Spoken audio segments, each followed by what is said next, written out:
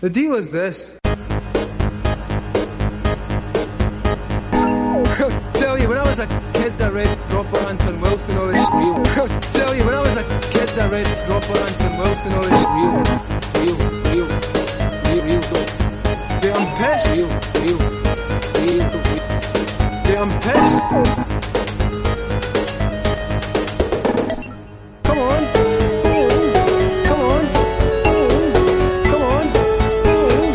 What?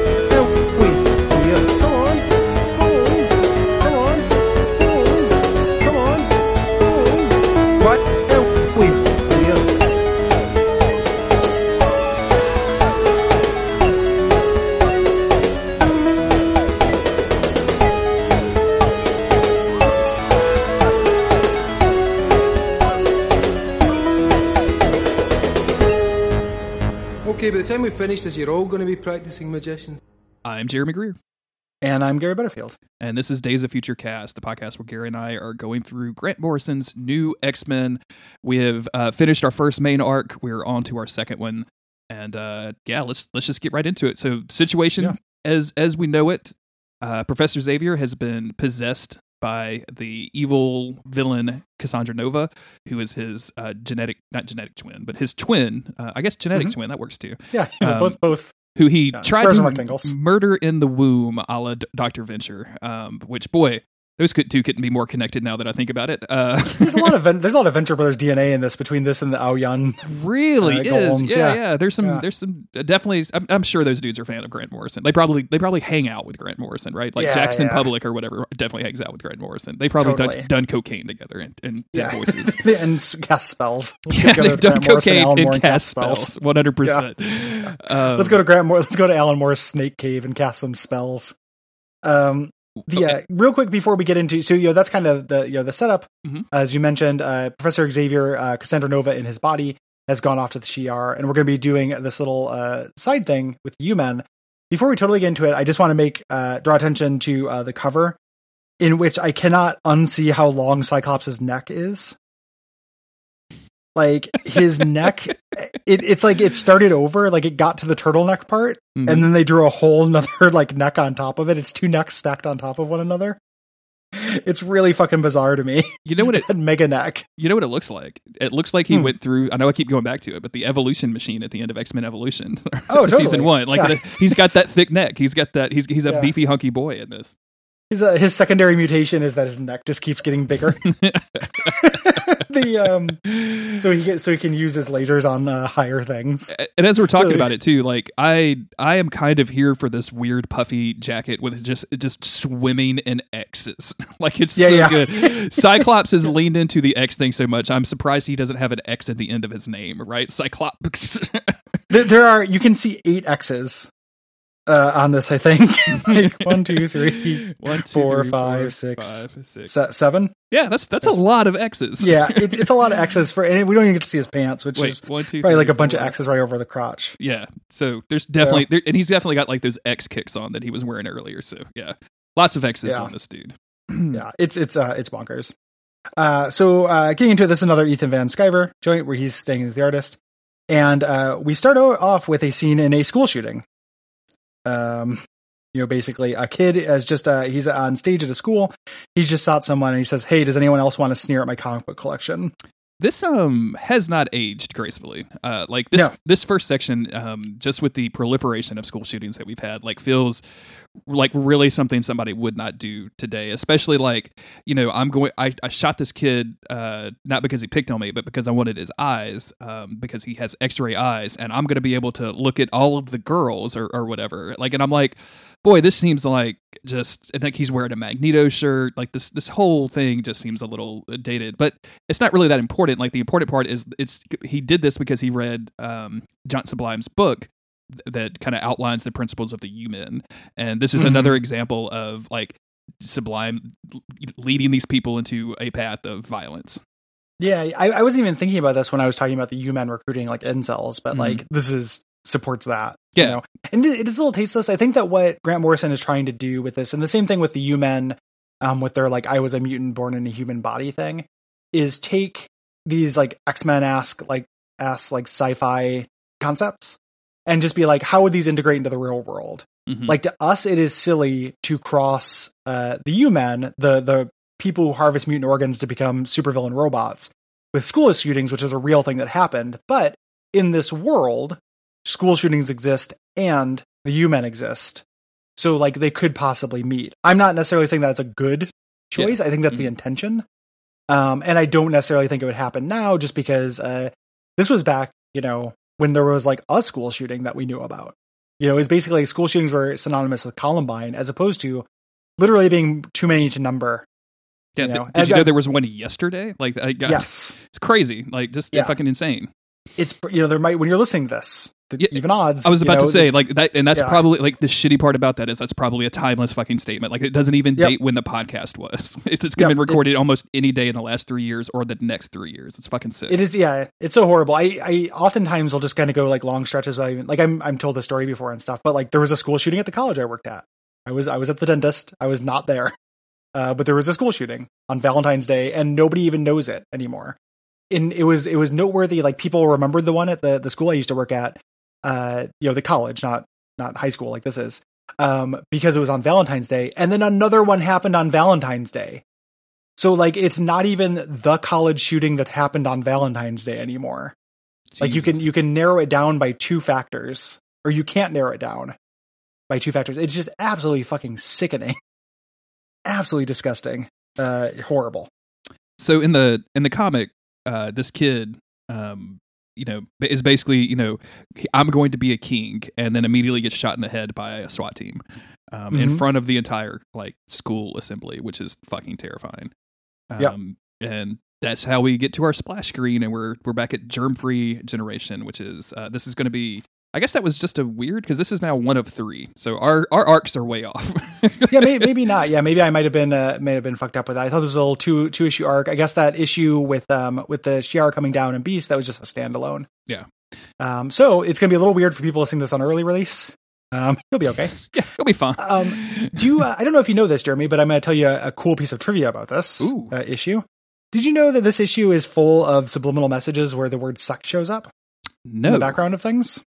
Because in the plot, at one point, Emma Frost, we'll get to it, like, flips on everybody, makes everybody have orgasms. Yes. All the protesters. Mm-hmm. And in order to kind of be like meta and fourth wall breaking, the art hides the word sex in a bunch of panels. I'll point them out when we get to them. Okay. But yeah, it's this weird little, like, it's happening to the reader too, is basically supposed to be the idea. Like, Emma Frost is reaching through the page. Okay. And getting you. It doesn't add up to anything. It's not like it comes up again. It's just 1 issue of New X-Men where that is a trick. Weird. Yep. That's very strange. Yep. I'm watching Haunting of Hill House again for Monster Week podcast that we're doing. And like, that's another show that does like that creepy, like, oh, we're going to hide a bunch of shit in the background. And it's really hard for me not to just go and read all of that and like find out where they are. But I if I do that, I know I'll be looking for that and not actually watching the show. And so, like, the same thing here. Like, now I'm going to be looking. I'm glad I didn't know that, because I would have been looking through every single fucking page. Yeah. It's something that's best not to know in advance, but I love reading about that kind of stuff afterwards. Yeah. Like, after, it's one of my favorite things. So, we cut over to a news report of them talking about the shooting. It's been related to a series of shootings have happened. They talk about, this is Jean Grey reading the minds of news anchors. Yes. As they're talking about this. I love the little graphic where the woman correspondent is like, just, I want to put a gun to this dude's head. And then the male correspondent is like imagining his coworker in a bikini milking cows for some reason. Yep. Very funny. You don't want to hear about what gets me off, says John Sublime. Yeah, exactly. Everyone is a sex pervert, especially in this issue. And she's basically talking about the state of the union with mutants, talking about how there's these tragedies, there's shootings and stuff, but also like mutant music is coming out, music styles or mutant ideas, all this stuff is becoming more fashionable. This, the mutant that they mentioned here, Martha Johansson, who left a note written in her own luminous blood, like, this is the mutant that John Sublime will have in just a little while, right? Yep. Like, okay. Yeah, I thought so. Yep. So, it's a runaway, but we now know that she's not a runaway. She got kidnapped by the U-Men. Jean reaches out to Logan, who says like, "Hey, do I need to come back to the school? Also, stay out of my sexual fantasies because every character is a pervert." Yep. But Jean's like, "No, there's I found a mutant near you in Wyoming. And you need to go check that out." And then he asks how Henry is, and we get a panel showing him just like in the hospital. Or not the ex-hospital. Yeah, the hospital room. Yeah, the room at the mansion. Like, there's flowers beside him. He's on an IV bag. There's a bunch of shit plugged into it. Like, he's on a breather. Like, the dude is not doing well. Yep.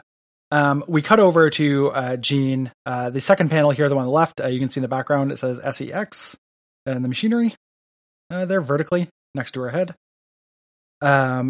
She is leaving out to look at the protesters. Where does it say SEX? I see the three things. Like, I see that. Yeah. So the to the left of her, the top one is an S. You can see the kind of the negative space or whatever, space that isn't filled up.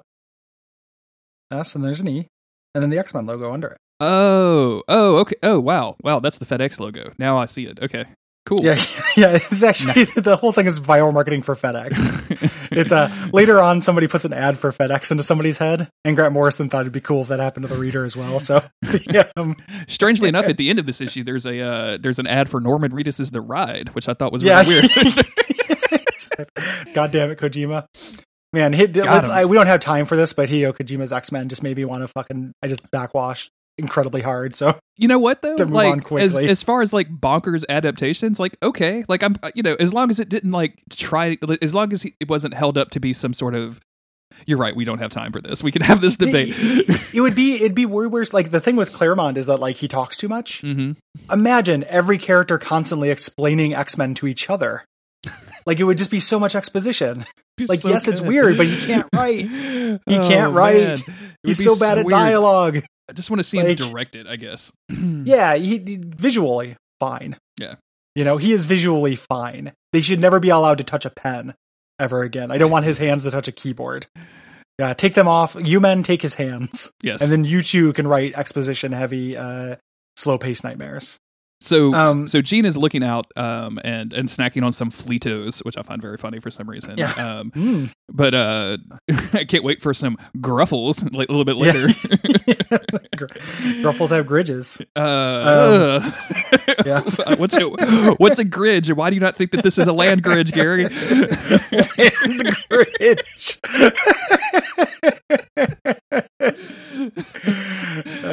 But she's looking down at the all of the protesters outside. Yeah. And basically just like incredibly upset about this. And this introduces a character that I think we both like quite a bit, or a set of characters, the Stepford Cuckoos. Yes, 100%. Yep. This is 5 twins who all kind of look like Emma Frost. And they're all psychics, and their psychic power is amplified when they are together. Yes. And Emma is super pissed. She's so pissed that she has unbuttoned her pants a little bit and pulled the zipper down because she's very angry.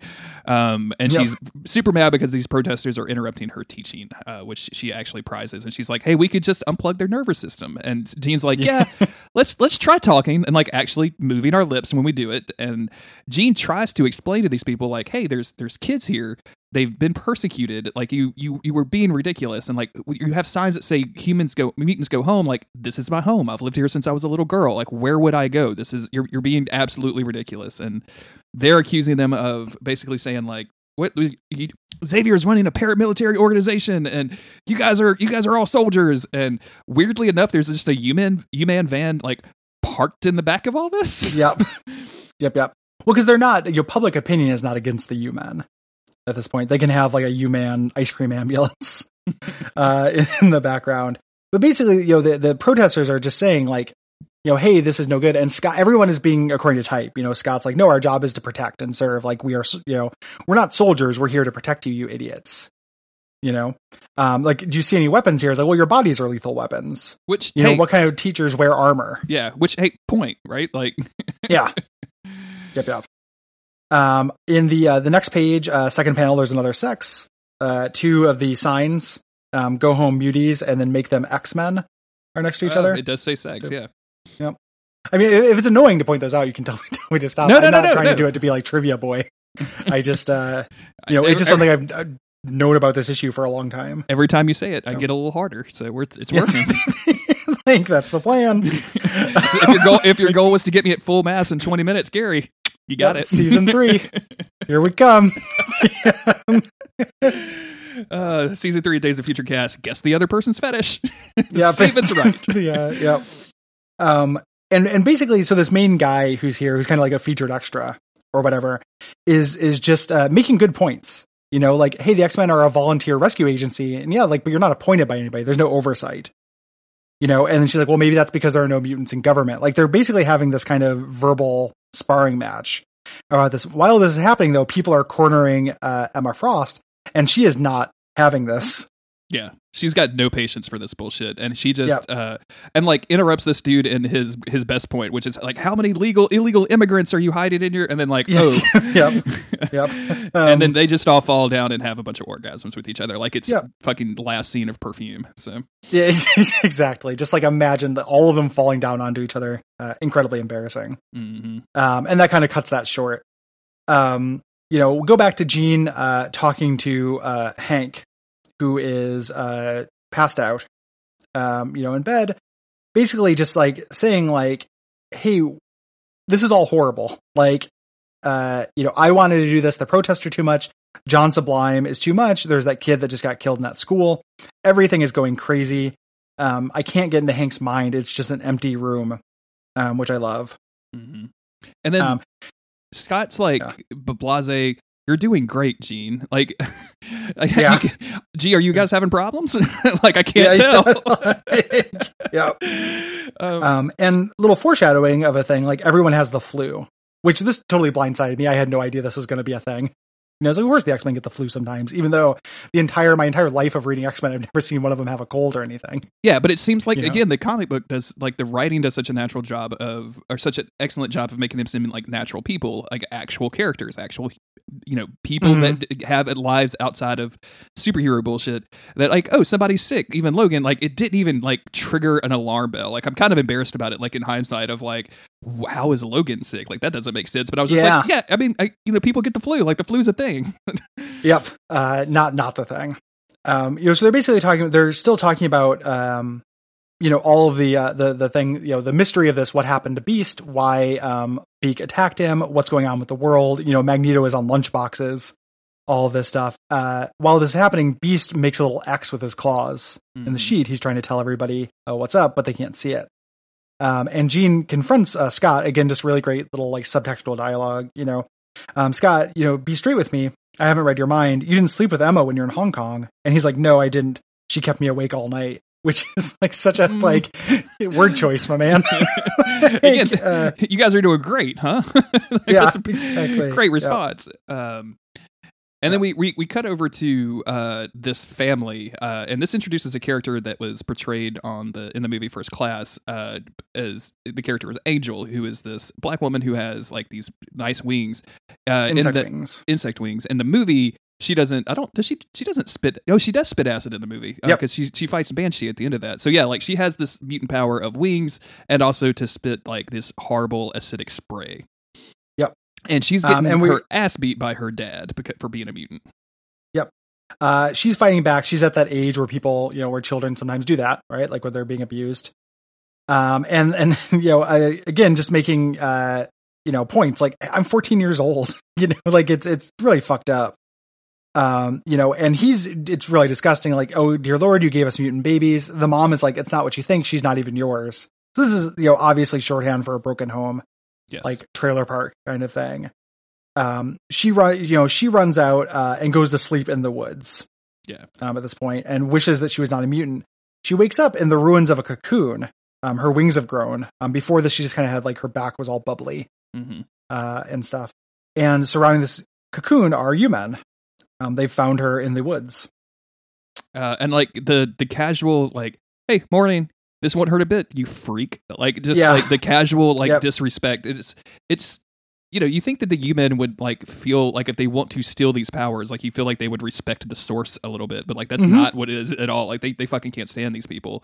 And, like, the guy starts yelling, like, don't let it get away. We need the wings. We need the wings. And I'm sure that's because, you know, Sublime has an active interest in being able to fly. So anytime they encounter a mutant that has wings, they're going to go aggro. Yep, exactly. And this is kind of their thing anyway. She spits out acid at him. They draw her tongue real weird in this. Dude, it's the only time it happens. I've thought about this frame like once a week since 2001. Seriously, like the tongue, like it seems like it grows to be about 20% of the size of her head, which is a lot of tongue. Like that's a huge amount of tongue, and like she really pulls a Cyclops neck. Dude, it is. I don't know what's happening there. I dislike it. Yes. It never happens again either. It's just this artist. And she spits the acid on this dude's hand.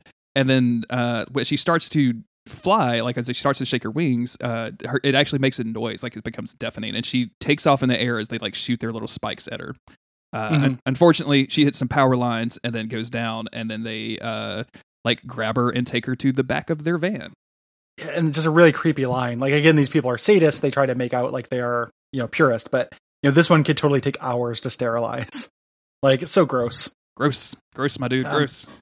Cut over to the next morning, Scott and Emma are meeting with John Sublime. Like they recognize he's the common point of all these shootings and all this stuff that's going on. But they're here in an official capacity at first.